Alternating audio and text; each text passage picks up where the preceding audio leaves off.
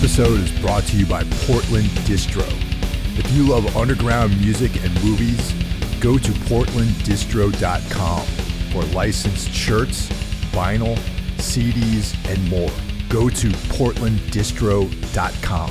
Plug in the discount code MikeHill666 for 15% off at portlanddistro.com.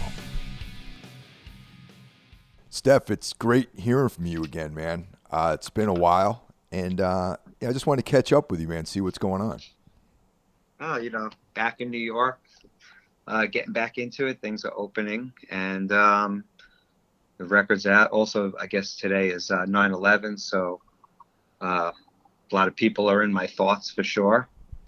And, being a New Yorker, born and raised here.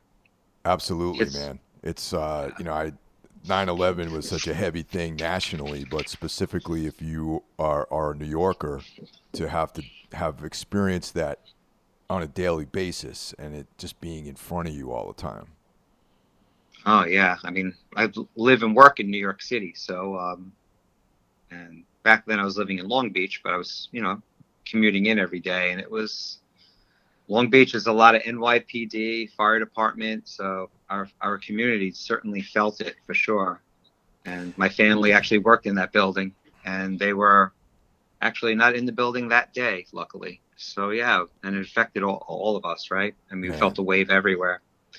So big respect to, all the people that helped and joined together, and everyone, New Yorkers definitely stuck together during that moment in time for sure. And here we are 2 decades later. It's crazy to think that so much time has passed, because I remember, I was working in New Jersey and commuting to Brooklyn every day. And I remember being at work, sitting in the office, and, someone mentioned something about being a crash into the World Trade Center. And, back in the 90s, another plane had actually crashed into the World Trade Center. And I was like, I wonder what's going on here. Then when the second one happened, that's when it was like, okay, this is some shit going on. And then from there, history was being made, very dark history, a dark moment in history. And I feel like the United States has never been the same since then. Yeah, a lot of things changed. People who are growing up, I mean, listen, I'm in my 50s, right? So people who are younger, it's just a page in history to them. They didn't really get to live it. And they didn't realize what it was like to go onto a subway and see military people with, military armor on and machine guns standing in Union Square. And we were on edge for a long time after that. It took those wounds a long time to heal. But, everything changed when we went onto a plane. They take our shoes off. Everything really changed after that. If you grew up with that, with taking your shoes off, it was normal life for you. But if you remember before and then you remember after, things certainly changed. Yeah, I remember taking flights prior to that, and it was just literally no security. You just basically walked onto the plane, and of course they checked your tickets and everything, but there wasn't like this Homeland Security efforts like they have these days. Mm-hmm. Yeah. The interesting thing about 9/11 too is that I felt for the first time in history, it seemed like people actually had come together a little bit. You know what I mean? Like in New York City, I felt like there wasn't as much tension. There wasn't like as much, like people were cooperating more, for lack of a better term, Yeah. And which was diametrically the opposite happened during the pandemic, where it just became polarized. And if you were wearing a mask, you were this type of person. If you weren't, you were, Right. Personal freedom and all this. Like everyone became Patrick Henry, Yeah. Give me liberty or give me death. You know what I mean? And it's just like this really weird narrative about freedom and all this stuff erupted, instead of people being like, all right, we're all in danger. We're all at risk at this unknown threat. We don't know what the parameters of this thing are, and let's just kind of, be there for each other. But that really isn't what happened in New York or anywhere else in the country. Yeah, it was a weird time for a lot of people.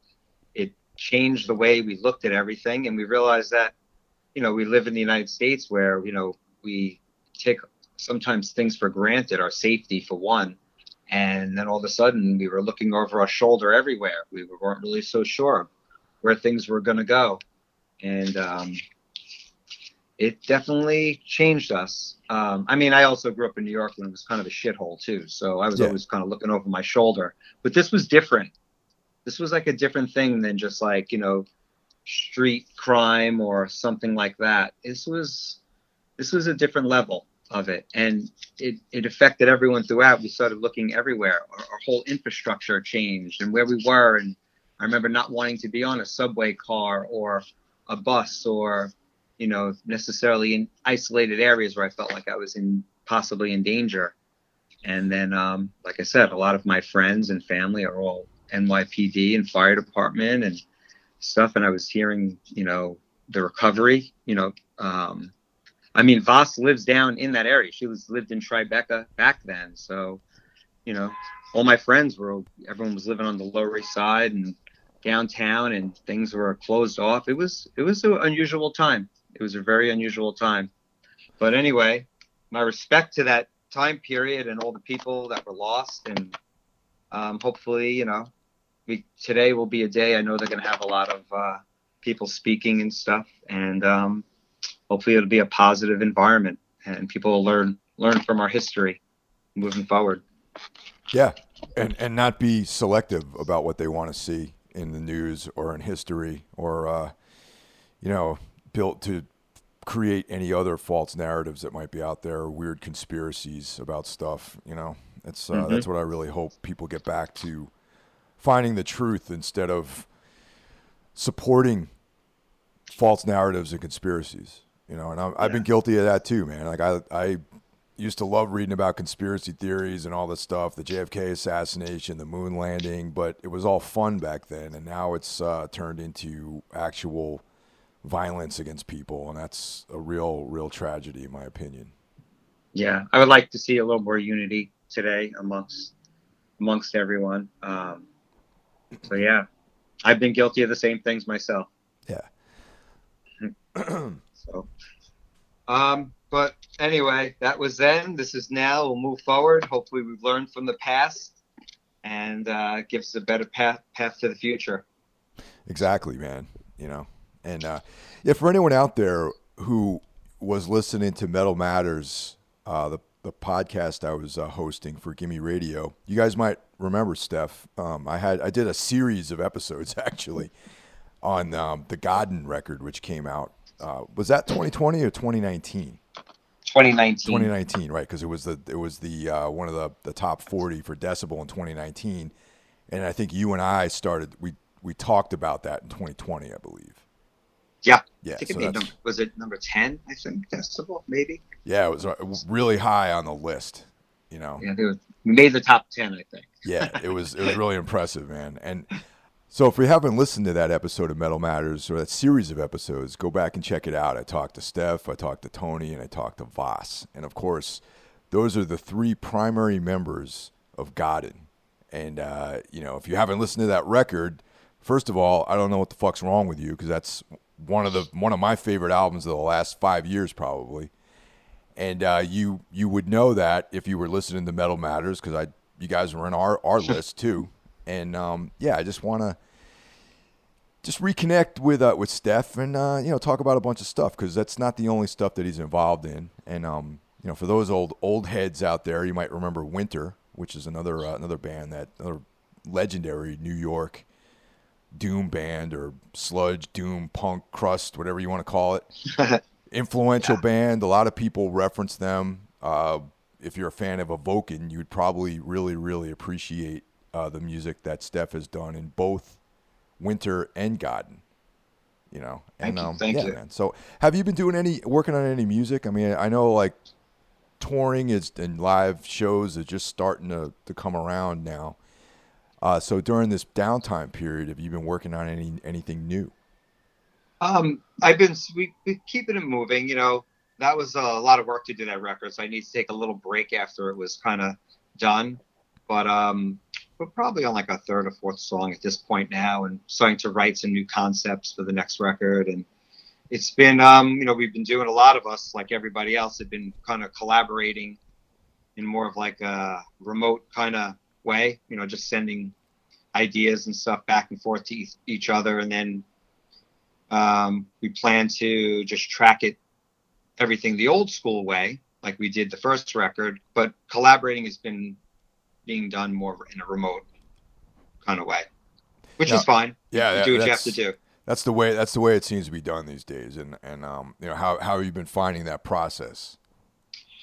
Well, I'm a little bit of like a geek when it comes to equipment and recording and so on. I kind of like it. I like being in my own studio. It's like my own little cave. I have all my toys there, amps and different things that I use to record. And I don't mind that process at all. I mean, I've been doing it for like 20 years that way. And I like it. I have no issues with it. It's something I started doing the last few years, even before the pandemic, was because nowadays you have all these tools at your disposal, all these like plugins and amp modelers and, loop packages and stuff, which for most of my life, that stuff was first of all, kind of hard to navigate. And secondly, completely alien to me, because I was like, oh, I have a drummer. Why don't I just go down to the practice space and bash out a bunch of ideas? But with Tooms, like several years ago, we became a little bit more decentralized, and everyone kind of lived in different areas. So I learned how to use all this stuff, and that's pretty much the way to go these days. And there's a pretty like there really isn't much of a learning curve anymore with using all these modelers and everything. If you know how to put a reverb into a channel, you know how to use an amp modeler these days. Yeah, I mean, I was really fortunate. My brother's a recording engineer, and he's like a legitimate engineer. And I kind of, when he would have interns at his studio back in the probably 90s, he would have like interns, and they'd learn how to use patch bays, how MIDI worked, and how to put different things on different MIDI channels, and how to trigger samples and stuff. And when he would have those classes, I would kind of bring like a notebook, and I would write things down. And I kind of learned from him. He was pretty much taught me how to use it. And I started using Digital Performer back then because that's what he used. Because Digital Performer back in the day was really advanced in the MIDI part of it. Right. And my brother's studio was more electronica, and he did a lot of the Liquid Sky records that came out with all the people like Soul Slinger, DJ Spooky, and a lot of the drum and bass stuff that was coming out of New York. And so MIDI was really important back then. And he taught me how to use. I used to walk around on, be on the subway with a Yamaha QY70, which was like a little like drum machine kind of thing, and it had channels where you could make sections. And I actually made a demo in 2003 where I kind of like programmed the drums and then played everything and recorded it. And it was very primitive, and I would bring that to rehearsals when Winter tried to redo things in 2003 and be like, hey, these are some songs I have. And, they were primitive, and, I would say to the drummer, hey, I'm not a drummer, but this is kind of what the feel I'm going for, the tempo. These are the sections. This is how I kind of orchestrated it, and that's how I would use it. It would be like a template for me. And then as things became more advanced, I slowly indoctrinated some of the other technologies that were available. I also live in New York, so I couldn't be cranking amplifiers and stuff in an apartment, so I became really accustomed to using a lot of the Line 6 stuff at the time, like, the Pod XTs, and later on the HDs, and then eventually some of the later plug-in type of things, as well as I always kept all of my original equipment from the Winter days, and it's actually still set up at Tony's. So I still use all the old stuff, and I use the new stuff. And I know that, we spoke about the recording process, and, I think records are going to get better from here on out, now that musicians have more control over the end product, and it actually giving the power back to the artist. So when I did the Winter album, when I did the Thorn album, we needed a little bit of a budget and money so that we can go into a studio and record. And we were recording to like Ampex, like, what was it, 496? I can't remember what those tapes were. Yeah. Oh, Jesus. So, wow. So that's what Winter recorded to. I mean, that was 1989. We recorded that. The demo tape was recorded to the same type of tape. The Thorn album was all tape. So when things switched over, and I had my brother's guidance, I kind of looked at it as like, wow, this is freedom. You mean I could record and do all this on my own, and basically have like a pretty finished product? This is powerful. I need to do this. So I saw the writing on the wall a long time ago, and I embraced it. And I'm glad that I did back then.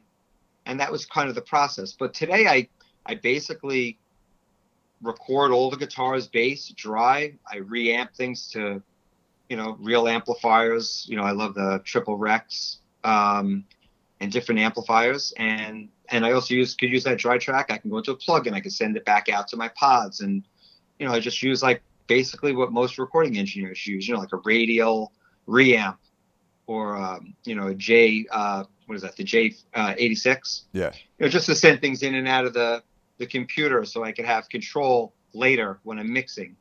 Sometimes you don't want to necessarily, like the old days, you track something and then you go to mix it and you're like, this doesn't really sit in the mix the way I thought it would.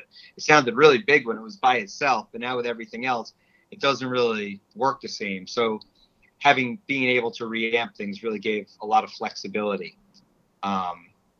And I like that process. I think it's great. And I think I'm hearing a lot of, like the Serpentine Path record, that was kind of an eye-opener of a bunch of younger guys, younger than me. And Jay was also has engineering background. And I mean, that album was recorded in Jay's basement.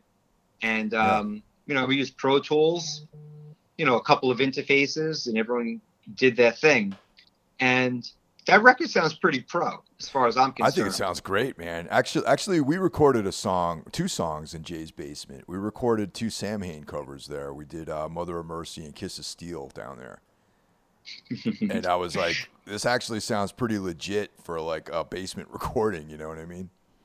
Yep. Use good recording principles, and you can make a pretty pro album if you follow some of the basics. For me, the drums were complicated because drums, you got tuning of drums, you got mic placement, and a lot of other things. So my brother was more helpful because he's a recording engineer. But yeah, I mean, Jay did a great job with that. I mean, he works at SIR and he's around a lot of engineers and sound, and I think he has a little bit of a recording background. I'm not sure if he did a little formal recording training as well. Yeah, I mean, definitely, he's definitely good at it for sure. I think Sanford Parker was a little bit of a mentor to him as well too. And Sanford's great as well. He did a lot of great records too. Oh yeah, that's right. Because Unearthly Trance recorded most of their records with Sanford, I believe. Sanford was going to ultimately be the person, was one of the people I had in my thoughts to mix the record. Ultimately went with Roy Mayorga. Right. But Sanford was definitely in my top few people. And anyway. Yeah, Sanford's great, man. We did not Monarchy of Shadows, All Empires Fall, that EP. He recorded and mixed that record for us, and he's top-notch guy, like a great dude to record with. The funny thing is, like, we're talking about that tape. For any of you kids out there who haven't experienced the analog recording world, you might spend over $1,000 on just recording media if you were going to make a record. Like you would literally spend like $1,200 on tape to make a full-length record. 100%. Nowadays, $1,200 might be your total recording budget. Yeah, really. I mean, $1,200, you could buy yourself a really nice Focusrite Scarlett, a couple of microphones, a couple of things, and you basically have stuff to start your recording process. That's why I feel this new medium is so powerful for artists. They don't have to borrow money from record labels anymore. They could make their own record. They could lay out all their own artwork. They can make a finished product, and then they could shop that to labels and not really have to have this big recoup that we all used to have back in the day, that most record labels say that you never made the recoup, So, I mean, the Thorn record was recorded at Electric Ladyland, and we had Roadrunner gave us a pretty nice budget to do that record. And man, if I had that budget now, I forget about what I could probably do. But actually, more money wouldn't really made a better record.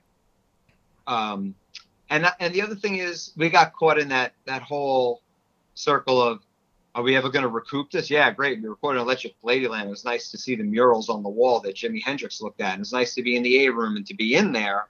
But ultimately, it would never recovered from the recording budget. And that happened with a lot of artists. So doing this the way it is now and being able to put your videos and to put your music up on YouTube and to get it out there, it's completely different for the younger artists. And I think it's great. I don't have any of I don't think I would ever want to go back. We spoke about this once before. I don't think I would ever want to go back to recording in that way, to tape. I have had drummers all the time say, yeah, but you get the tape compression. And I'm like, come on, man, really? I mean, the editing and the amount of flexibility that we could do now, for the little bit of tape compression that you're talking about and the technology we have now, I don't think it really makes a difference anymore to go to tape. I don't get it. Yeah, I know, man. The thing that always cracks me up about it is like people read that and they just kind of repeat it, without actually like. I think that you would have to have like an extremely high-end hi-fi system to really even know the difference between digital and analog. And I certainly don't have a system of that quality to make these statements, to make any kind of assessment about that, Oh yeah, I have like my high end is shot with the tinnitus and the hearing loss. I wouldn't hear that shit anyway, to be honest with you. And I don't really hear I think, listen, man, you could take a track now and you really have a lot of artistic creativity that you could do with tracks now too, especially with drums. I mean, on some of the new stuff we're doing, we're literally using V drums. And we're triggering our own drum sounds that we made, as well as other, there's plugins like Steve Slate and Studio Drummer and whatever. You could really fine tune and really develop your sound. And there are things you could do with instruments now to really give them a lot more balls and just make them really kick ass a lot more than they did anyway in the past. And you could do it in your bedroom. So I'm all for it. I'm all for the new process for sure. I remember the days of recording drums on tape, man, and how fucking nerve-wracking it was, because it was just like nowadays there's all sorts of punching. You can punch in and, you got the click track going and you can really dial your performances in.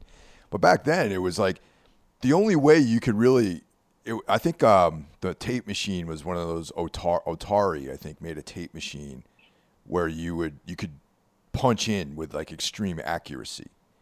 And that you had to have like some completely unaffordable tape machine to be able to do that, and it just made like the endless, you had to play the entire song as a drummer, basically exactly the way you wanted it to sound. Like you couldn't punch in like a guitar player could back in the old days, and it's like that you would take days and days and days of getting just fucking drum performances and, and like, well, I guess that's going to be it, man. I guess this is what we're going to live with, and that's kind of how it is. And now it's like, you can edit drums, you can cut things out, you can, do all this stuff. And as I'm saying this, I'm sure there's somebody out there like well, that's all cheating, man. That's like, I go, what's cheating about it, though? Recording is cheating. I mean, recording is not live. I mean, when you see a band live, that's a completely different environment than just even the most old school analog recording methods, 100%. Yeah. So it's, but it's a lot of fun, man. It's a lot of fun doing all this digital stuff, and you got so much freedom and there's options out there that just weren't available. One of the reasons I chose, since we're talking about drums, one of the main reasons Roy Mayorga became my number one choice. For one, he's a drummer, and he's a phenomenal drummer. And he also, when working with him in Thorn, I also realized what a good ear he had as an engineer. Roy did live sound at Wetlands. He did live sound at CBGB's, and he did that for years.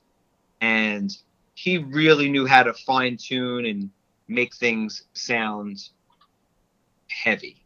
He just knew that. It's innately in his own personal playing, and he's a pretty astute drummer. So when we recorded the Godin record, we recorded in Tony's basement.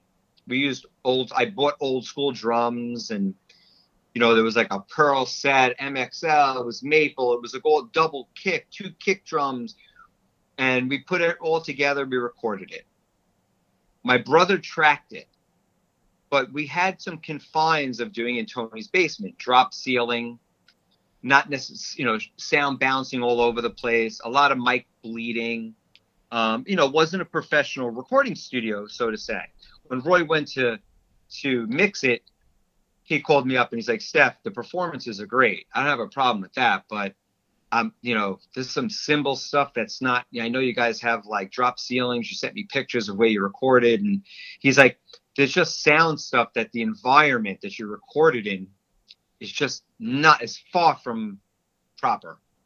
And it wasn't. It was in someone's basement, with like a linoleum floor. I mean, it was, we did what we had. We wanted the flexibility to record when we wanted to record over a 5-year period and leave microphones set up. So we had to trade off certain things, right? Here we have someone, Tony's going to leave his home to us to use to record, but it's not a recording studio. So Roy was able to go in there, and with the technology we have now, he's like, we were able to, sound replace a couple of different elements here and there. If anyone says that's cheating, I mean, how is that cheating? The performance is still there. It's still the drummer playing it. It's just that the kick drum might have sounded like a box. You know what I mean? Because of the way it was recorded or whatever it may be. So you're taking the performance of what the drummer's doing. It's just you're going to use maybe or add to that sound or add something else to it. That is part of the creative part of being able to record now. You can make things really monstrous now. And that's what we're trying to do, right? We're trying to create something new. So with artists being able to use this technology, they're able to do that. They're able to enhance the sonic, record that they're giving you. And to be honest with you, it gives you way more flexibility as an artist than you've ever had before. It gives all the power back, but it does have its downside, right? You're recording home, guitar is one thing, but drums, completely different thing. You're talking about an analog instrument that, I couldn't sit behind a drum kit and tune it up properly, just saying, don't know how to do it. So yeah, some of those things were an issue. Going forward after doing that, realizing, because I originally said to Roy, oh, come on, man, we spent so much time. I don't want to do that. And he's like, trust me, I have to do it. The record won't sound consistent. If we just let it fly the way it is, you have 3 different drummers on the album. They're all using different snare drums. They're all using different cymbals. They're all using the same toms. They're using the same kit with the same mics on it, but they're all playing different. Those different drums, snare drums, cymbals. I have to unify some of it so that when you go from one track to the next track, it doesn't sound completely different. Yeah, it sound like a mixtape instead of an album, Right. You need it to sound consistent. Yeah. And he's like, that's really important if you want the record to sound professional. And I know that that's what you're looking for a record. And I wanted a very specific sound. So going forward, I realized after that, it was a big wake up call for me. So I had one drummer living in Colorado, one drummer living in Oakland, one living in New York. And then the pandemic started. And I says, we need to find a solution because we're not going to be able to sit in Tony's basement. Well, actually, before you go on, can you tell me can you tell us who those 3 drummers were? Yes, absolutely. So I have, I'm sorry. Yeah, I should always mention everybody. I try to remember everyone. We have Vic Pullen, we have Jason Franz, and we have Scott Wino. So those 3 drummers, I got everyone together. And I said, listen, we got to do this differently.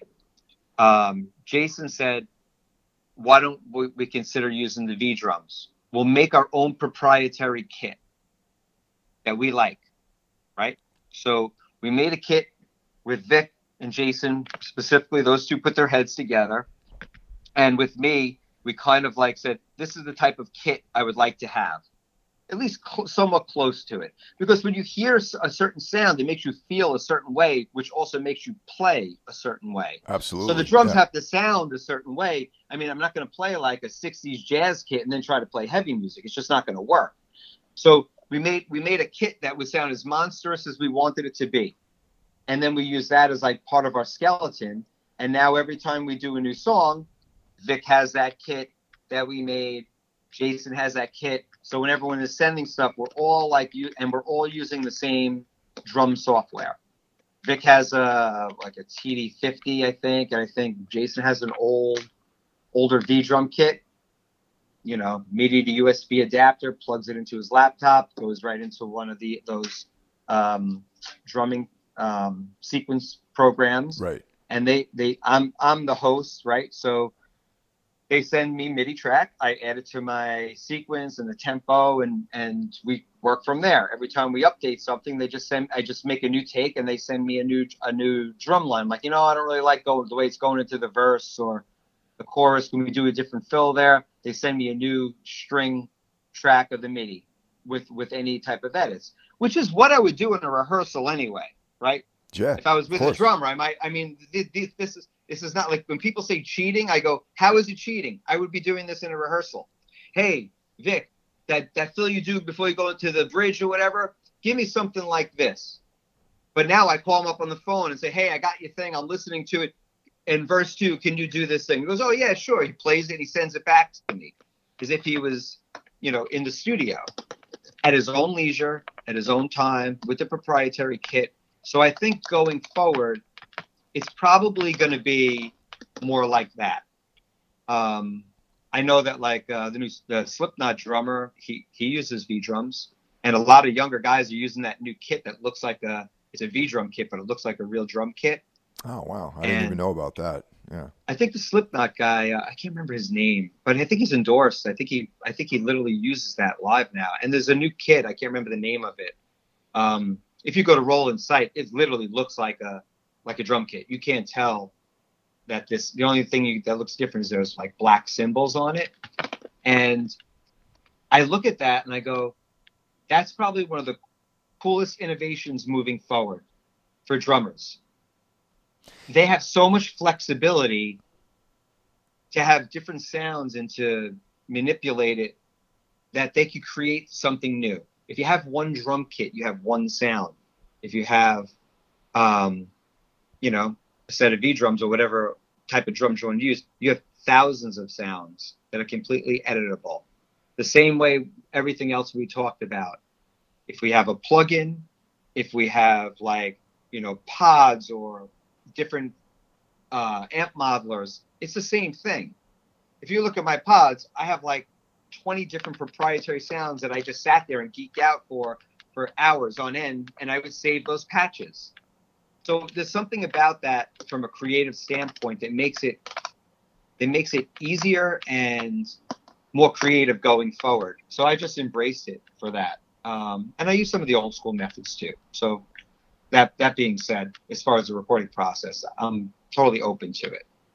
Yeah, it's a really good time, man. You have so many options. You could do old school stuff and incorporate that. And I agree, man. And I got to be honest, over the last 5 years, I think that I have embraced more the idea of creating a whole other world for the listener, as opposed to we're in a rock band and this is what we sound like in a room.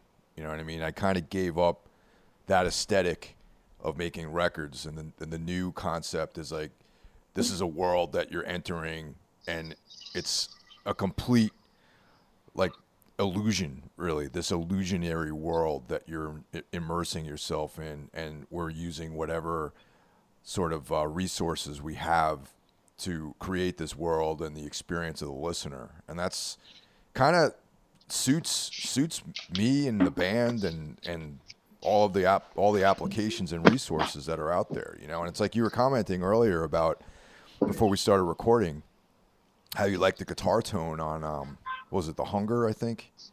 Mm-hmm. Yeah. Yes. It's like I told you, that was a direct guitar, reamped. There was most of that is a 5150 through an actual head, and then there's a little bit of a Mesa Boogie dual rectifier in there, but it was tracked dry, just with direct signals. I mean, we were running a model as just monitoring, so it didn't sound like a like a ukulele or something like that when you're tracking it. Right. But it's all created within the box, and we're flying in some real sounds from the material world, and but it's all an illusion, really, you know. Yeah. I mean, listen, that's what it's all about, right? Yeah. Trying to create new sounds. I mean, look at hip hop music. There was nothing real about it, and all of us love great hip hop records. Sure. I mean, they get hats off to them. You know, I mean, most of the music was derived from like funk music, James Brown, and Graham Central Station or whoever it might have been, but they literally embraced it, and it's one of the biggest music forms in the world, right? We embrace it, we took it in, and that's going to happen to heavy music. It has already happened. Everyone is recording it this way. When I went to Roadburn, I think it was 2013. It was the year that Triptychon played. Right. And I was backstage, and I was speaking with the guitar player from Triptychon. I forgot his name, but we were talking about the recording process, and he was saying that they used Cubase and how they were recording, and I was like, "Whoa, we're doing it like the same way," And I was like, and he's like, "Yeah, he's basically a recording engineer." And he says, "That's how we did the whole record." And I think those records sound phenomenal. Yeah, they're crushing, man. They sound great. They sound totally, and they're doing that. And I mean, everyone's kind of doing it that way. So, but yeah, we're looking for new ways to express ourselves. So embrace it. Can't fight the technology. Also, sure. We kind of touched on this a little bit, but some of your custom guitars, man, like you got a bunch of cool like guitars that you use too. So we spoke about some of the guitar stuff. Something to say before we get into those guitars. We talk about the old school. Right now, you could go to Guitar Center, and for $500, you could buy a baritone guitar, and you could be tuned down to whatever the hell you want to be. And that's great, right? Because now you have a different spectrum of notes that you could use to create your sound or whatever it may be. Yeah. But doing that when Winter did it in 1989, tuning your standard guitar down and doing it, you could not get strings. You had a lot of other limitations. Everything from scale length, string tension, how are you going to intonate it? Are you going to be able to slide the saddles back far enough so that you can intonate the guitar in that low tuning, right? Yeah. So that's just a guitar. Now let's take a bass, even more complicated, yeah. right? Right. So the guitars were started out. The one that you see on the Godin page, the one that's like a skull guitar, mm-hmm. the one that Jimmy DiResta made, that was a standard guitar. To get that guitar down to A, I can't think it was like 25-inch scale. To get that down to A literally meant I took the saddle out, put it on a grinding wheel, grinded down the bottom so that I could slide the saddles back far enough so that the string length would be long enough, because otherwise it would hit the Floyd Rose, the back of it, right? If you have the saddle slides back, the pin, you have to be able to get that pin back to a certain point to do that. Okay, so now you slide it back in your right thing. But it's still like playing a fucking rubber band. So now what am I going to do? Oh, I need a bigger string to get the tension to be the right thing. Now the string won't fit inside where you have to clamp down the string. Right? Now I slid the saddle back, but now I can't fit a big string in there. So now I'm taking the saddle out. I'm filing it just enough so the string fits in there. Okay, fine. So that was some of the things that, lessons I learned from doing that. Then I have John playing bass in Winter. He likes playing a Rickenbacker. A Rickenbacker is basically a short scale bass. What is it, 30 inches? Right. Yeah. I have baritone guitars that are 30 inches that are longer than a Rickenbacker. But John loves the Rickenbacker. It sounds good with the chords. It was like part of his sound. It was like what he liked. He loves Lemmy. He likes that distorted sound. He wants to play bar chords. He wants to play the bass like a guitar at times. But it certainly was far from the right instrument to be tuning down because of the scale length. I mean, dude, we were filing the nut out so big that it would snap in half, and then you could put in this big string that looked like it belonged on a low note of a piano. So now you have these big strings. Yeah, you get into it, but now you can't play anything that's that's fast, right? Because even though you got these tremendous strings on it, the strings are still, they have to oscillate at a certain amount so that they could produce the note. Right, exactly. But Yeah. this wave of this oscillation of the string is big, because the note, like when you hit a low note on a piano and you look at it, look at the string, the way it oscillates versus hitting a high note. So now you have this oscillation, and so now you have this thing like, okay, I can't slam on the guitar like punk rock, because now it's going to start fretting out. And I don't want the strings to be like a bow and arrow where they're like, a quarter of an inch above the fretboard, because then it fucking sucks to play. So you had a lot of these different issues. That being said, we did it. It was experimental, and we spent a lot of time doing that. And that happened between 1988 and 1990 when we were doing that. We had some guidance with Lou Porsey helped us out, and Joe Domjam helped us out. They were some guitar techs that were older than us at the time, and they understood our vision.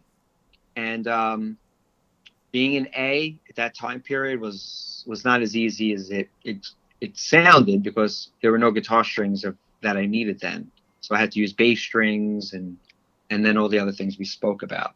Well, back in the late '80s, I don't remember anything ever being tuned to A, man. That's the craziest thing about it, is like, I mean, back then it was like a lot of people were just in E standard, and Sabbath was tuned lower, but like A was like this like complete frontier of sound, really.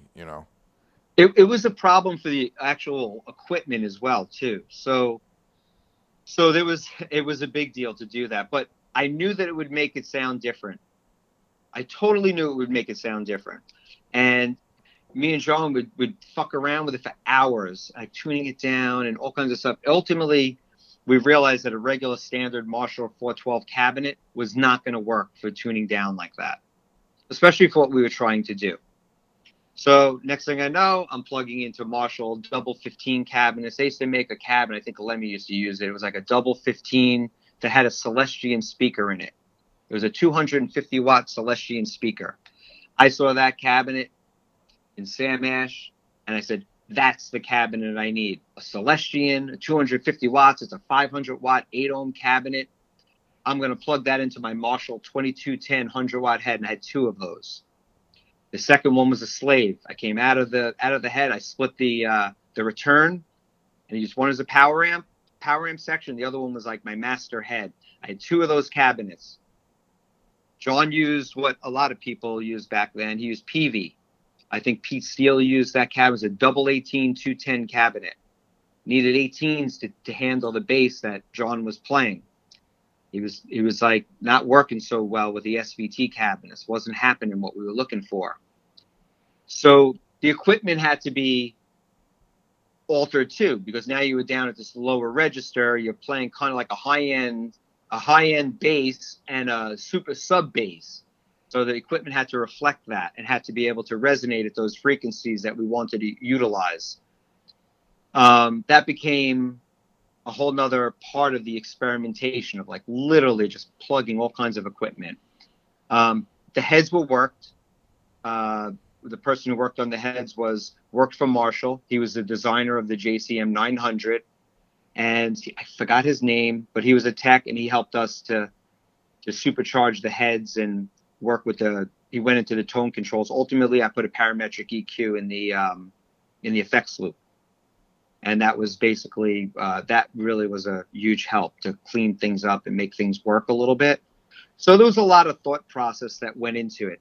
Today's day and age, I mean, like we just said, it's basically done for you. You just go buy a guitar and you go buy a Mesa oversized cabinet, and you're pretty good to go. And you could pretty much pull it off, and it's ready to move. You buy a bass, a 5-string bass, and you do whatever you want. You could basically tune down to that register. You could tune it down beyond that if you want now. I don't know necessarily if it makes a better song going below that. I never found any benefit going below that, especially with Godin. If I need something lower than that, Tony plays it on his Moog. Just being honest, you know what I mean? Like there's nothing I need to go below that to do that. Yeah, that's the fascination with down tuning. I always thought I always thought D was like pretty low. You know what I mean? And then it's like, oh, D's not heavy enough. We have to go to C. You know, then it's B. Now it's A. You know, and it's like, damn. You know, it gets negative returns. I've always felt there, and it doesn't make any musical. It starts making less musical sense when it's in A. It just feels like that's what a grand piano is, right? Like on a bass. If you're an A on a bass and you're playing grand, it's the same note at the end of the keyboard, right? So it makes some type of a musical sense being there, and it's negative returns under that. If you need to be playing a different type of instrument, I think under there. I know some folks do it, and it's cool. I hear people do it. I don't necessarily think it doesn't, just because you tune it down doesn't always make it heavier. I think the riffs you play make it heavier, and how you play them and how you execute it. But it adds a nice color to it. So those were some of my feelings. To get back to your question, I got a little sidetracked on that, but I felt a little of the past would be helpful for the future. So during that skull guitar was became an experiment. I ultimately added longer scale neck to it. And then once I started doing that, I realized that I needed to start making my own proprietary instruments. And I like the flexibility. I was already a geek. I have electronics background. I went to BOCES as a high school student, so I did like low voltage wiring and reading circuit boards and resistors. And so I was already kind of a geek at that point in time. I was a car audio installer, and I installed security and radios in cars. So I had an electronic background, so ripping pickups out and making pedal boards and opening amps up. None of that stuff really freaked me out. I used to bring them to work and leave them on the shop desk where we worked and repaired like VCRs and stuff. And I would mess with stuff and make pedal boards and make chords for everyone. And so it didn't really freak me out. So making the guitars, it just kind of fell into place. Like, a regular guitar is not going to help me for what I'm trying to do. So at that point, I started to just make my own instruments, and there were already some places that I could buy, bodies and necks and select a fret material, fretboard. I could make it active and make it inactive. I got push-pull things all over it. I could choose the radius, the bridges, and I could hot rod the Floyd. I always like Floyd Roses. I would use like Floyd upgrades and upgrade them, and it was just fun. It was like a car, you could change the carburetor and you could soup them up and you could do different things to it. It became more of like a hobby of just doing it, of just having fun with it and experimenting with it. And then my friends were artists, a lot of them. And two of them were furniture makers, Jimmy Mazzatelli and Jimmy DeResta, both amazing woodworkers. I said, yo, man, you want to make me some cool guitars? And it took years. They sat on their shops and whatever. We just kind of patient, and we did it. And the Godin guitars was like, that was like just a fun experiment, just to make our own headstocks and body shapes and textures on the finishes and so on. And they suited my needs. They were the proper scale for the key that I was trying to play in. And it all kind of fell into place. But now you can go buy one of those, like I said, for $500. You go buy an Ibanez and it's game over. But the fun was in the experimentation. Now, are those all 6 strings or 7 strings? I just use 6 strings. Okay. And I do play a 6-string bass when I play. I play I play a lot of Warwicks that are 5 strings, but I have a 6-string DR Hartfield that I love. Feels like a guitar. So I've been playing with that more. But yeah, 6-string guitars. I never felt the need for the extra string for me. Yeah, we just started playing around with 7 strings and the A tuning. So I just picked up a 7-string about, I don't know, like a year ago. And I mean, if you play a Steve Vai 7-string, it's not the right scale for the A. It's really usually what happens is, now it's different because you can get all different scale lengths and you can get the extra string. You can even get an 8-string or whatever it may be. But the earlier ones were great. They were like, it was a concept of like, well, you have a little low string like the guys in Korn used, but they weren't really designed to be in that key. They designed a guitar to be an E, and then they just have like one string that's lower. But now you have like all these different scale lengths that you could use. So experimentation, I guess, right?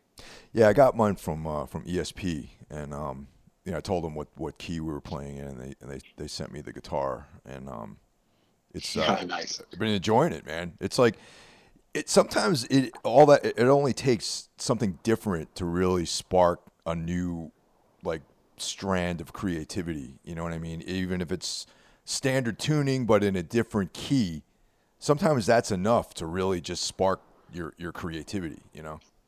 Oh, totally. It's like what we were saying before. You hear something a little different, inspires you to play different, makes you feel a different kind of way, so you play it differently. Um, every time I bought a new keyboard or a new thing, it usually wrote the next three songs because I would hear something new in it. Yeah, Or that's I love how that works with creativity, man. You just need to somehow some kind of stimulus. You just need this extra stimulus, and you don't. It's like a intangible thing almost that will catapult you into this whole other realm sometimes, and I love when that happens. absolutely, yeah, that experimentation is part of the journey of creating. Um, it's probably the one thing that keeps me interested in music, the experimentation part of it. And and being in Tony's basement, it's it's like being in you know um like a like a garbage pile of like effect pedals in crates with keyboards everywhere, and it's just stuff everywhere, just of all different, like I said, from guitar equipment, bass equipment, keyboards, everything. It's just everywhere.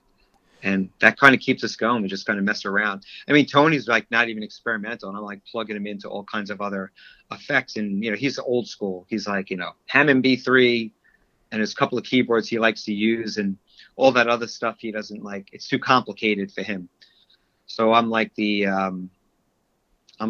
person who comes in and is like, Tony, now play. And he's like, what the hell did you plug me into?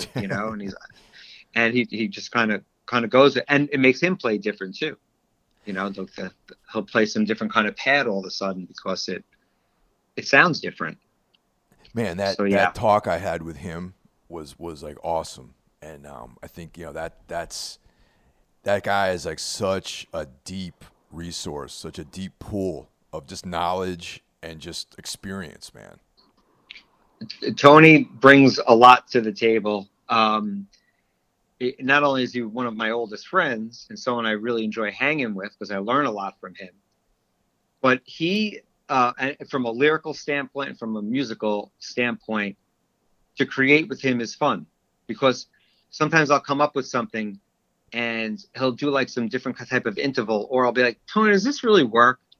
He goes, nah, I might like flat this whatever note here, or maybe lose the high note in the chord or whatever. And he understands how to do all that, but he also understands what I'm trying to create. And he goes, no, no, no, it needs to be a little darken it up by, make this minor or make this whatever. And that kind of is really, really helpful in the creative process. And I do now with Godin and the newer stuff. I literally try to keep the guitar stuff kind of a little bit more primitive so that it has space for him to do some other voicing over it, so that it's not completely full all the time. And because I play guitar and bass in the project, there's not like this personality thing going on where the bass player is like, I want to hear me, or the guitar is like, I want to hear me. It's like, I'm playing both of them. I'm looking for the team. What is the sonically sound for the whole project going to be, and not individual. I'm not so concerned about my one element in it because all the elements are thrown into the salad to make it. And yeah, he's a brilliant person, Tony, for sure. We also talked about a lot of literature and stuff, and like weird fiction and Robert Bloch and Lovecraft and all that stuff. And I was like so excited to talk to someone about that because that's a huge part of like the stuff I read, the stuff I'm into is all that weird cosmic stuff, and it's just cool to talk to him about that kind of thing. Yeah, Tony loves all that. I know you guys definitely connected on the literature and stuff. I mean, Tony's one of those people where he wants to always write better. He literally takes, I'm not sure where it is, but he goes somewhere, some university, I guess it's on Long Island. He literally takes a creative writing class, and he enjoys writing. Not everything he writes is like what he writes for God, neither. Yeah. I mean, he could write a story about him as a child growing up in Brooklyn and what he saw walking down the street, and it's captivating. And the way he describes, like, whatever, a guy shaving ice to make an ice cone or something like that. And he just likes to write. He likes to tell stories, and he likes to read, and that's just something that he's always been interested in. So yeah, he's certainly interesting. Yeah, that was great, man. That conversation. So someday, if there's any plans for Godden to play live, like you would have to actually assemble a band then. Yeah. I mean, I already know who I would probably. I'd be most of the people that are involved in it, obviously, because Right. I feel that they're a part of it. Like Margaret Murphy, which is Steve Murphy from Kings of Stroy's sister. She plays violin and some cello on the record. She's invited to play, and obviously all the drummers we mentioned, Vic, Scott, Jason. I don't know how we would do that. We'd have to figure that out, but everyone would be invited to do it. As far as I would probably play bass and guitar. I like playing both. I don't necessarily like playing guitar better than playing bass. I like both, actually. So I might play both. So on some But songs you'd be playing bass, and some songs you're playing guitar.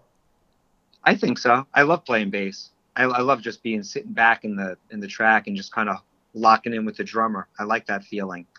Yeah, I'd probably play both. I would have to probably choose someone that could play guitar and bass, so we could just switch rigs, Right. But the music's not that complicated. Music's more about a feel and an aesthetic than it is about being fretboard gymnastics. You know what I mean? So, Because when I listen to the record, and that record is still pretty heavily rotated in my listening. Even though it came out a little while ago, it's still it's in part of I have a playlist that, on Apple Music. You put all these playlists together. There's like a playlist that features Godden, it features Winter, it features Evoken. There's like a ton of like that style in there, and then just the LP itself is something that I run still pretty regularly. So I always have it visualize what it would be like to experience that live, man. And I really do hope someday, that's something that comes to into realization. yeah, I think it'll probably happen in like a year from now, once the world gets back in order. I think we'll definitely look forward to doing something. I love playing live, and I think everyone else does too. I know Voss certainly does. That's for sure. That's what she's been doing for the last 30 plus years.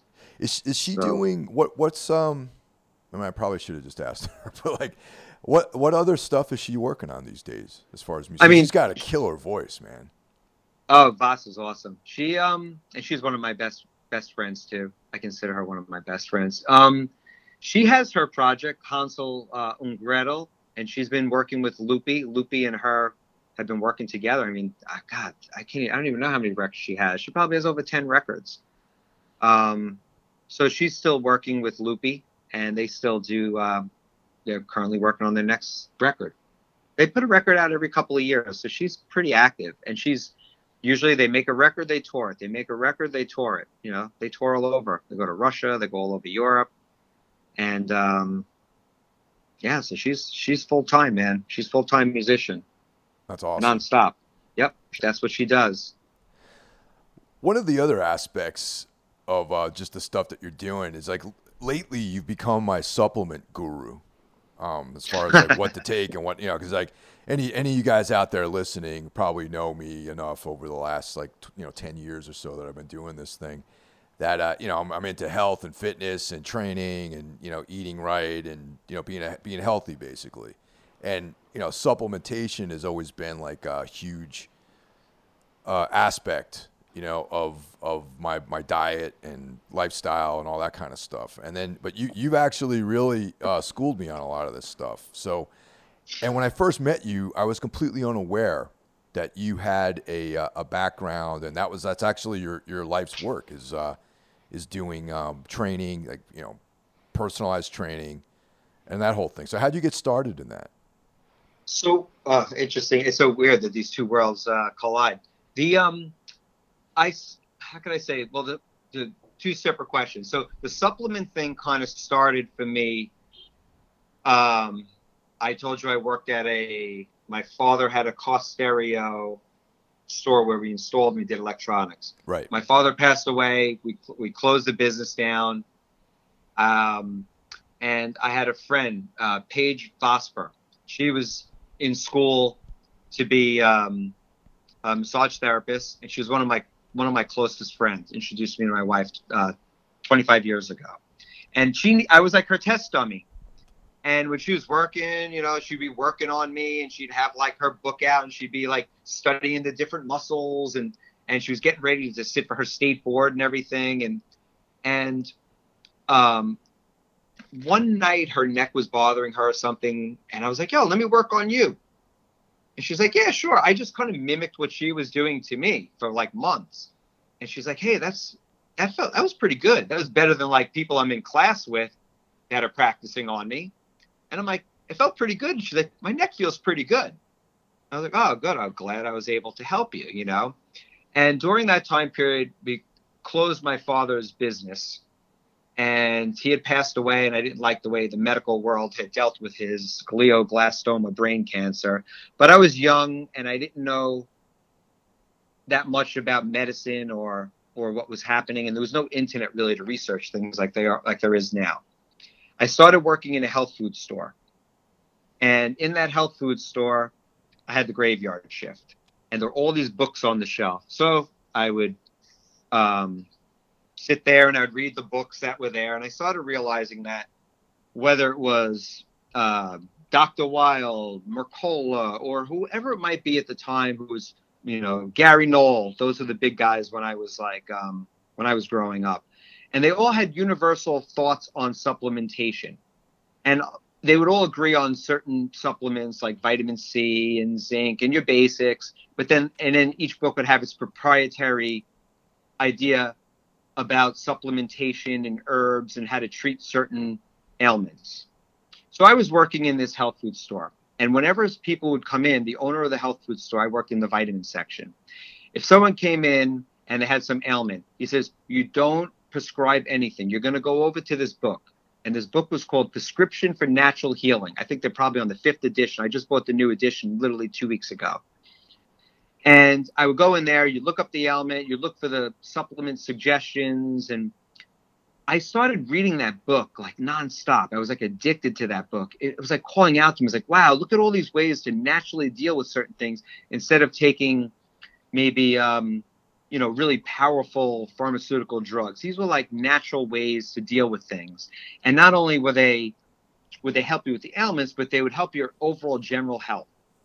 And people would come back to this health food store and say, "Hey, that thing you recommended really helped." I'm like, "Well, I didn't recommend it. It was very important that I said that. The book recommended it. So thank the book." And I said, "Wow, this is really cool. It feels good when someone comes back in and you're like 19 years old and some woman who has a child that has really crazy eczema and is scratching his feet on the rug so they're bleeding now is no longer having as much of an issue." Right? Felt pretty good as a 19-year-old. And I became really intrigued with that. Well, they had an open house at the Swedish Institute, and Paige, my friend, said, "You should go to the Swedish Institute. It's a school of acupuncture, herbology. I think now it's like nursing. It's exercise science. It has a lot of different health-related things." But when I went there, it was like voodoo, basically. And I attended Swedish Institute. I sat for my state board. I became an LMT. And I was always into sports, and I competed at Woodward as an athlete, which was for BMX and freestyle. And there's people from all over the country went there. I had no idea about that. I competed at Woodward. Yeah, I competed there for 3 summers. And they literally cut lawns and did stuff and saved money to go there, too. And I competed at Woodward, so I was always into athletics and sports and so on. And I completed that, and I wanted to go into more like post-rehabilitation. I worked at Hofstra University, and I was like the massage therapist for them for a really short period of time. I was working with some of the people there. And then I slowly started furthering my education and realized I wanted to be more in the post-rehabilitative world. And I was a massage therapist for years. It's like over 20 years now. And I shortly after that went back and did exercise science there. And then I sat for NSCA, ACSM, USAW. I became a Pilates instructor, and and I basically got knighted by everyone, because at that point in time, everyone was like, ACSM's the best, NSCA is the best. I was like, you know what? I'm knighted by all of them, so everyone just back away from me, please. So, and that started my journey into the fitness and health world. So the supplements probably started first, and then and I've been taking supplements since then, since like 1989, 90. And that started my journey into, health, fitness, and just training. And I stayed in that world, and I stayed in New York, and I practiced here but mostly on the Upper East and Upper West Side of Manhattan was where I started out. And I worked for Reebok for 10 years at their flagship gym. I worked for Reebok for 10, and then I also worked at Equinox for about the same period of time before I kind of went solo and did my own thing and started my own business and LLC and started just working independently. And I became introduced to everything from Olympic lifting to, kettlebells and all kinds of other stuff when I was, back then, I don't even know what a kettlebell was. So yeah, this is but the only people who knew about it were the Russians, really. That was way, way back before anyone knew that stuff. It's funny, when I worked at Reebok, I can't remember his name, but there was a couple of guys who were Russian, and that's how I became kind of influenced by it. And I had just been my neurology teacher was also big into kettlebells for neurological training, and he was a big believer in it. And I needed CEUs, so I did one of his kettlebell courses. And the Russian guys that were at Reebok one day were making fun of me. I'm like, dude, why are you laughing at me? I don't understand. I do kettlebells like you. And like, you lift like an American. And I was like, huh? I'm like, dude, it's hip extension, man. It's not hip flexion. You're backwards. And I'm like, ah. And then they started, one of the girls there, Kinga, was, she started training with these Russian guys, and she was going to do the Giravo sport. Where you could do like 1 million swings in like a minute, whatever it is. Oh, wow. And she was a monster, Kinga. And I started training with those guys. I got really into the kettlebells, big time into kettlebells. All I could do for like years was kettlebell. I was getting on the subway with my kettlebells, bringing them to my clients, houses. And they were like, what is this weight? They were like, why can't I do this with like a dumbbell? And I had gotten really involved in the kettlebells, and, Pavel and some of the earlier people, had all their videos, and I was entrenched in this kettlebell thing. Oh yeah, Pavel Tsatsouline. I have his that book he did, the Power to the People, about it's unbelievable book. Great yeah, book. Totally. And real quick about neurology and the kettlebell, that's interesting, man, because anyone out there who's not familiar with what that type of training is, there's the link between your brain and your body is something I think that gets overlooked, and essentially a kettlebell training is a compound movement where you're utilizing different. It's not just like you're doing curls or benching or something like that. Even though benching engages a lot of stuff too. But now, neurologically, what are some of the benefits of that? Well, one of the reasons I always love kettlebells, I like them for two different reasons. So I was into the Olympic lifting, right? I'm USAW certified and so on. One of the things that I started to realize was I like the explosive nature and explosive trainingness of kettlebells, right? You could do cleans, clean jerks, snatches, right? Or you could do all your Olympic lifts, right, which I was doing with an Olympic bar. But the problem was I was already in like my 30s at that point, right? So I started to realize that Olympic bar was, having it overhead and snapping it up overhead. I started to develop an injury in my shoulder, right? So you have this thing where you're locking your upper body, both hands to a bar. You're cleaning it, you're jerking it, you're snatching it, you're throwing it up over your head. And I have a little bit of scoliosis where my spine is like a little bit off. So now you have something where you're bilaterally locking your hands to a bar and you're throwing it over your head. But you're having asymmetric weight shift. because you have scoliosis. So one shoulder is a little higher than the other. So your alignment is a little bit off, but now you're locking the upper body to a bar. So if you're doing a lot of that, now you have like my right shoulder was getting tweaked, right? The humerus was hitting like the acromial space, and it was rubbing on the bone, right? Because now you're doing this repetitive movement, right? And you're doing it under heavy load, Right. right? It's explosive. So you're creating a lot of torque on the joint. So one of my friend, Dr. Scott Weiss, at Bodie Zone, he looked at the MRI and he looked at me straight in the face. He goes, Steph, you can't keep doing this. They can go in there and they could literally file down where you're getting this osteoclast, where the bone kind of builds, it's clastoblast, where it builds up the bone in the area. Like, like the Thai guys hit their shins, so they make their shins stronger. Yeah. The calcification. So you now had this like little calcification in there. And he goes, you have two choices. You could either go in there, you can let them file it down and go in there, or you could stop doing this explosive movement overhead where the joint is rubbing. And I was starting to get numbness in my median nerve fingers, which is thumb, index finger, middle finger, where it was getting numb. I couldn't play guitar. I couldn't feel my fingers on the strings. And I was like, oh, come on, Dr. Weiss. I love doing the Olympic lifts. He goes, dude, do the kettlebells. So I started thinking about what he said, and we spoke about it. And here's why I like the kettlebells better than an Olympic weight.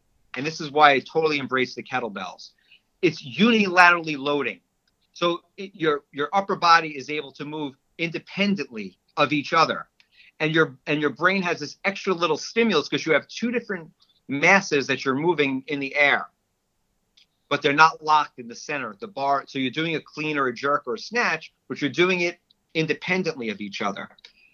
And then I started realizing, like, oh, I don't need to have a pallet where I got to throw the weight on the floor. I don't have to have this big bar. I don't have to have these weights. I can have a bunch of kettlebells that are underneath my bed. I could do my workout in the morning. I could do clean snatches, jerks, Turkish get-ups, all like the basics, right? And now my shoulder wasn't bothering me, because when you lock your hands to a bar, right, and you're tucking the thumb and you're holding the thumb, your hand is locked to that. There is no internal, external rotation happening on the limbs. But with a kettlebell, you have the flexibility when you're cleaning and jerking to let the arm internally, externally rotate. That was just enough freedom for me, not for my injury, to completely dissipate and not be a problem. So the principles of Olympic lifting, I believe in, for growth hormone and, fast twitch fibers and all the things that go along with explosive training, right? It's completely different than endurance training. But now I didn't have the limitations. Plus, I had something I could take on the subway with me and make money with and bring to my clients, and have a new modality and do power training with people with a two bowling ball style looking weights. So I completely indoctrinated it into my regime when I would be training people. It had a big learning curve. It wasn't for everyone, but it was completely functional. So now you had, if you're doing something that's unilaterally weighted, if you're using the right side, the left side is contracting to stabilize you when you're moving. How is that? Why is that so important? Well, for everything. If let's take, I know you're a martial arts person, you need to do high intensity training. You're going to do a 3-minute bout, whether you're a boxer, a fighter, whatever it is. It's pretty fucking high intensity. Yes. You need to get in there and you got to move quickly, explosively. You got to be focused. That's what kettlebells were to me. I'm not a fighter, but I love that feeling. I love that feeling of doing something hard for short bouts and to really get that benefit of stimulating growth hormone. That was like nature's like fountain of youth in some ways. Because, over 40, 50, growth hormone really drops off big time. One of the natural ways to do it is to stimulate it, is to do explosive sports. It doesn't have to be a kettlebell. It could be sprinting.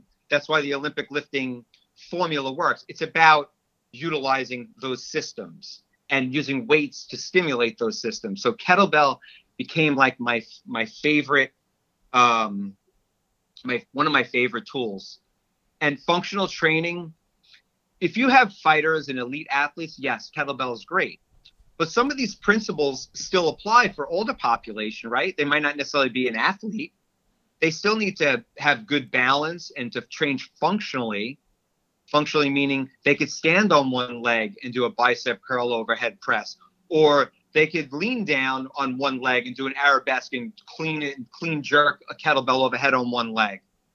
So that's functional. Like, that's teaching you how to have balance. That's teaching your neurological system that I need to balance on one leg while on the right leg while I'm clean and jerking with the right hand. Then the next set could be standing on the right leg with the other hand, because now you have a diagonal pattern going across your core. So I started realizing the flexibility of using these different modalities. Kettlebell wasn't my only. I mean, I like BOSUs, I like physio balls. I mean, all these apparatuses are things that teach us to be more functional. So if I was training some guy who's 60 years old, 60 through 70, I could still do functional training with them the same way I could do functional training with someone who's an athlete. Obviously, I have to change things quite a bit, loading and so on. And that was kind of how I started getting into the functional training. I just felt everyone needed it. I used it as well. I recently got involved in the blood flow restriction as well, which I felt piggybacked on top of all that earlier education that I had, and added like a whole new kind of like thought process of how we look at some of those things. It became like the biohacking of lifting, and now it's becoming really popular. So what's this blood flow restriction stuff? I'm not that familiar with that. So I was really fortunate. I had a chiropractor, Dr. Gilbert, who introduced me to Barry Hayden. I think Barry Hayden was like the New York Mets. It might have been the Mets or the Yankees. It was one of them. He was a pitching coach. And there was a method called KAATSU. KAATSU was developed over 40 years ago by Dr. Sato. And what he had realized 40 years ago, when he was at, I guess it was like a traditional Japanese wake, he was sitting on his feet.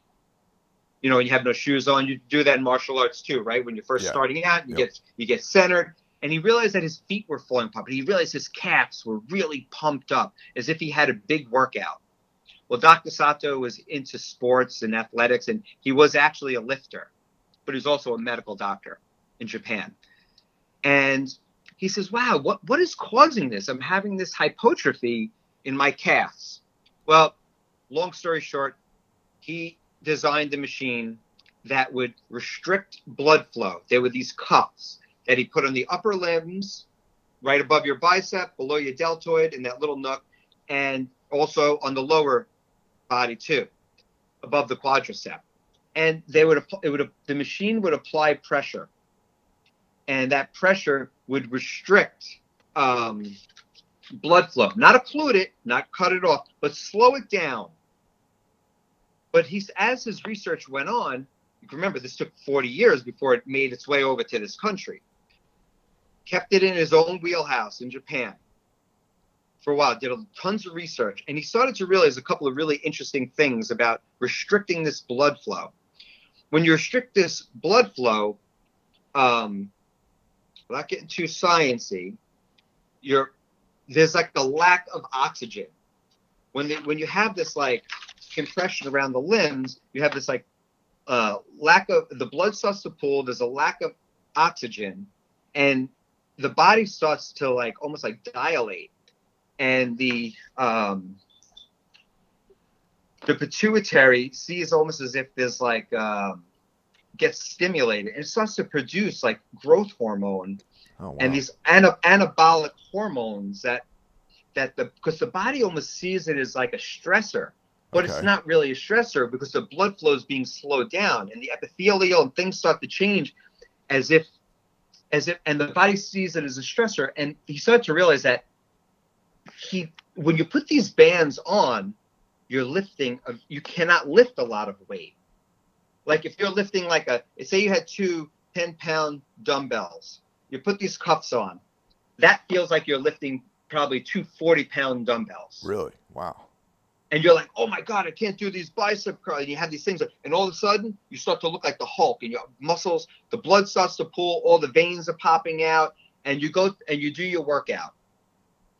And but Dr. Sato started to realize that not only was there a pump going on, but there were these other elements that were starting to happen in the body. This pituitary stimulation that produced these elements, and the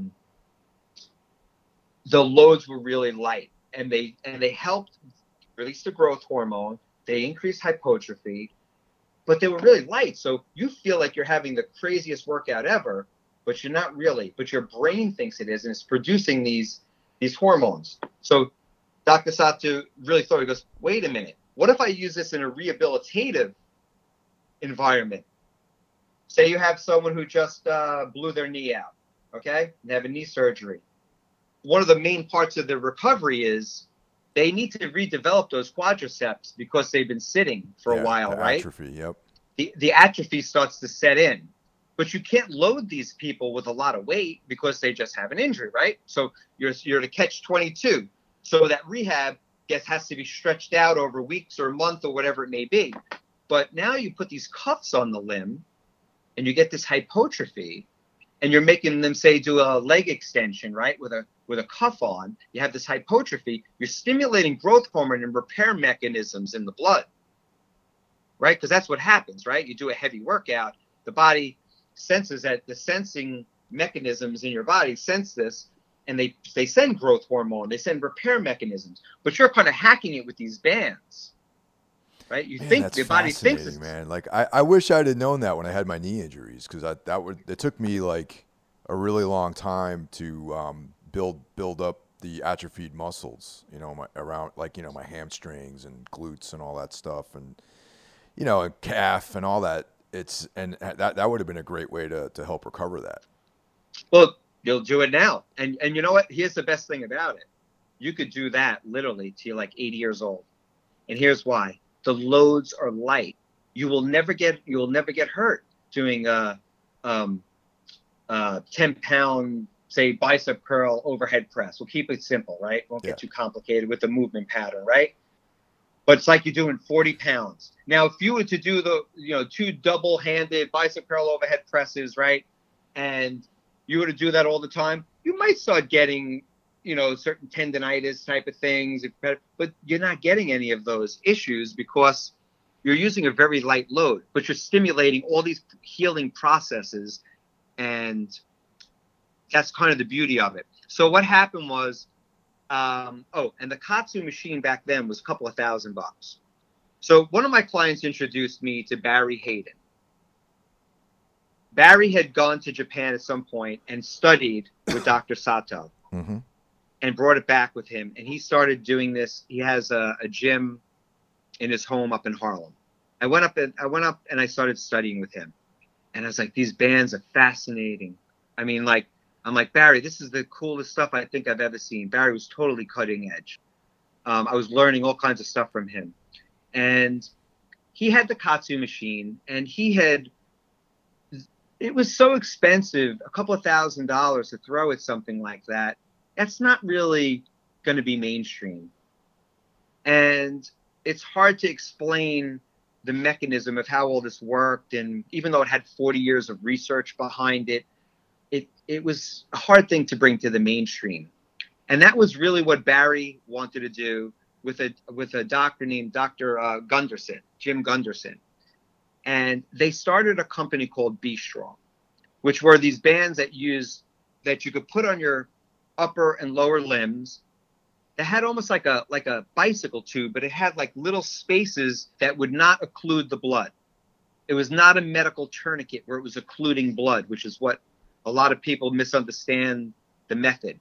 Right. And they try to occlude blood. You do not want to occlude blood. You want to slow down venous return. Yeah. Okay. And arterial flow. Yeah. You want to restrict it. You don't want to occlude it. So they developed these bands where it looked like a blood pressure cuff where you squeeze it and you could put the amount of mercury in and the amount of pounds. So it could be very specific with how much area and how much occlusion you were doing. And I worked with Barry for a while, and I learned the method. I started doing myself. I purchased those bands, and those were like $300 and maybe $350 or something.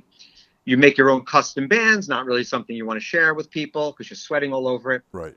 And then, I guess like within the last 2 years, Dr.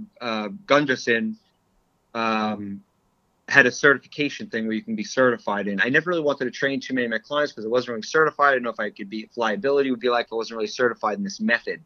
So I studied with Dr. Gunderson, did his certification, and then I went full force with the blood flow restriction, KAATSU, or whoever you want to give the credit to. I give it to KAATSU because Dr. Sato invented it.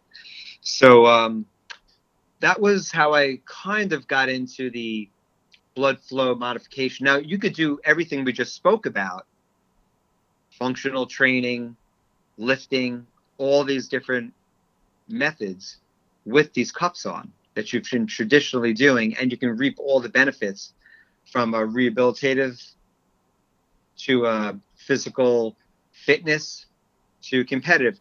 There was one other element I left out that's really important to understand. When you do explosive training, like sprinting or lifting, you're activating fast twitch fibers. You're recruiting them. That's usually what fits into that muscle fiber system. Then you have slow twitch.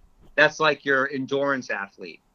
Usually you have to recruit all slow twitch fibers before fast twitch become engaged. With KAATSU, because you're stimulating this hormonal response, pituitary growth hormone, all these things, because it's happening, it stimulates the fast twitch, but it stimulates fast twitch under a low load, which is an unbelievable thing when you think about it, right? You're literally stimulating fast twitch fibers. If you're over 60 years old or you're a senior citizen, you're never going to recruit fast twitch fibers. You can't do anything really with them to stimulate it. Wow. With them. Okay. Yeah, I see the point of all this. Yeah, definitely. You understand what I'm saying? So, yeah. So from a longevity standpoint, for an older person, 60 years old or older, or maybe even 50, depending on what their fitness level is, they might not be able to do exercises that are going to get them to maybe heart rates that are like, 90%, or which would get you there, or lift loads high enough to get you there. But with this restriction of this with the blood flow and oxygen, it goes directly there. The muscles think that it's under a massive stressor when it's not really under a massive stressor. It's under a restriction of blood flow. So that is probably one of the most beautiful things about KAATSU and blood flow restriction. I'm trying to, without getting into too many details about it, that kind of is how I got into blood flow restriction. Yeah, no, I'd never really heard of that, and that's I've heard the term thrown around, but I never really understood what it was because I'm always interested in doing new things like that, physical training and all that, and yeah, it sounds cool, man. I mean, I recovered. Well, I'm pretty much recovered already, but yeah, I've always got like little injuries and stuff, and my biggest fear is like atrophy, and like I've sprained my ankle recently. I mean, I'm fine now, but there was like a period of time for like a month where I wasn't able to really do any kind of explosive training or anything like that, or Muay Thai or any of that stuff. Sure, this would be a great modality for you in the future, and for your overall fitness. Yeah, definitely. You know what I mean? Dude, it's the growth hormone for people 50 plus is like the fountain of youth. So to have something that's non-destructive like this, that's non-loading, to be able to do that, that's pretty powerful, very powerful. Yeah, I used to not do a whole lot of strength training, but in the last, since the beginning of the summer, I really went back to the basics for like, 3 days a week. I'm doing deadlifts, squats, and bench pressing, and just basic stuff. Like I have like maybe like a 40-minute weight training workout that I do 3 days a week. And then the rest of my time, the rest of my exercise time is done with martial arts like Muay Thai and boxing and stuff like that. It's a beautiful combination. 3 days is a nice amount because you really, and I actually noticed just the little bit of weight training for a couple of months like really made a huge difference, even just in my endurance. Of course, you're having the hypertrophy, you're having all the circulatory stuff that happens, you're having growth hormone secretion, nitric oxide stuff that's happening in the body. I mean, I think lifting is important. I personally do it a couple of times a week. I do intervals. I'm a big cycling interval kind of person. I don't really do too much impact interval stuff. And if I do plyometrics, it's only usually just up, not really down, like I'm jumping up on boxes and stuff like that. So, but yeah, it's great.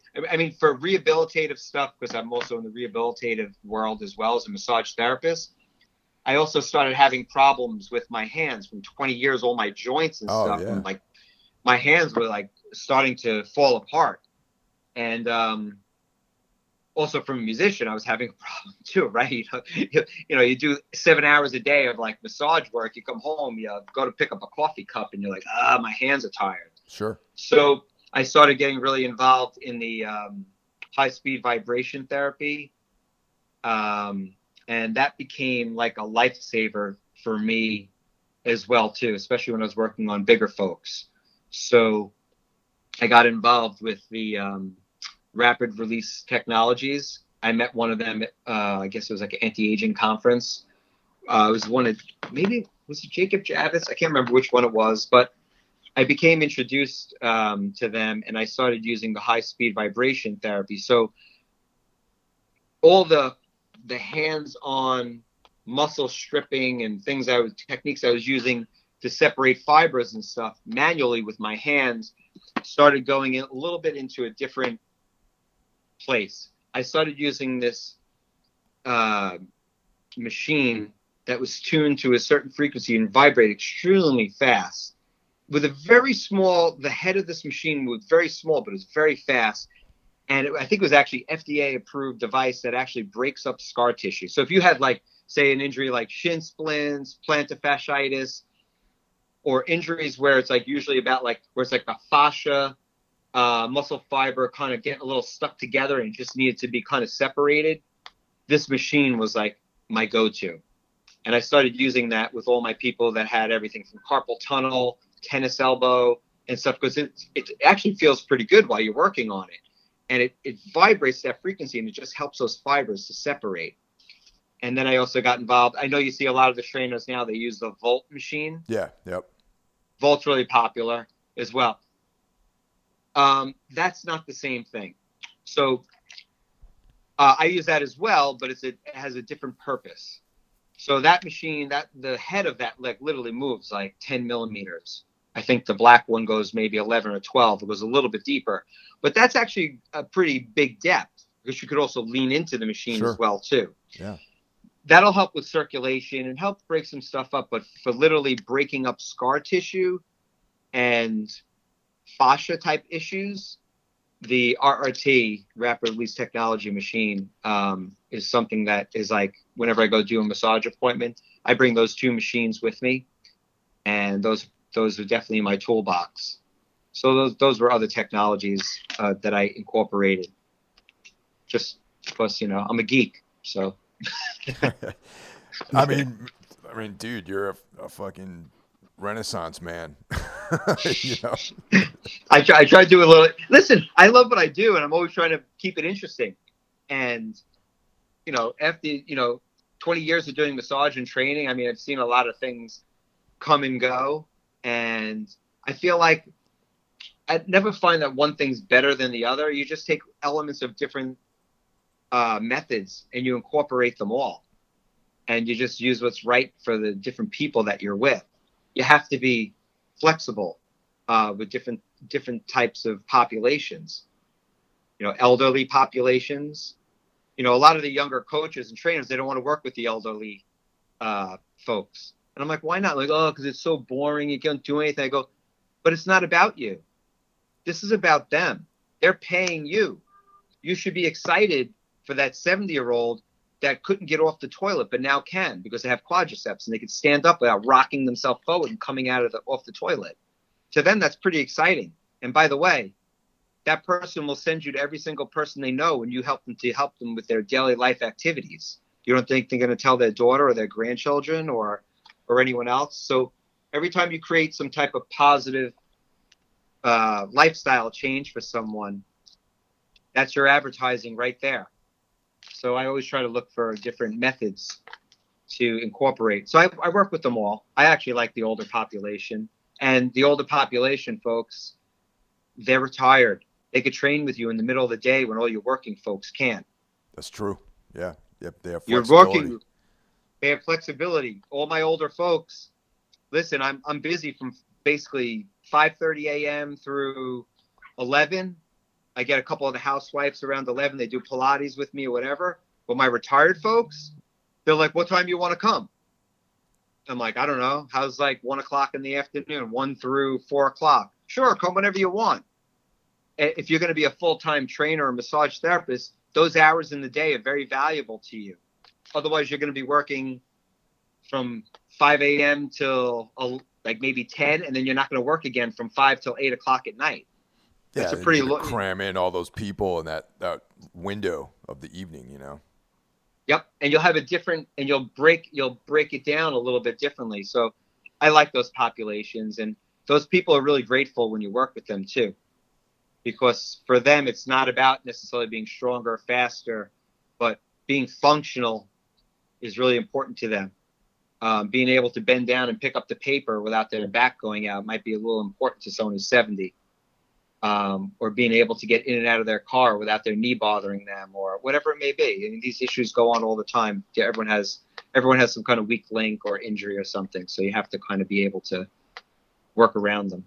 So those are my workarounds, and those are some of my thoughts on some of the newer things that are out there, and older things too. All the old stuff works too. Well, Steph, it was great catching up with you, man. And man, this is a pretty epic discussion we had, man. It's awesome. Yeah, it's great geeking out with you about some of this stuff. Hell yeah, man. I think I owed an epic episode like this to the listeners, man. So this was great. Excellent, Mike. I love talking to you. Always a pleasure. We'll have to catch up for a drink or something in the near future. Right on, man. Thanks for listening, everyone, and I'll talk to you next week.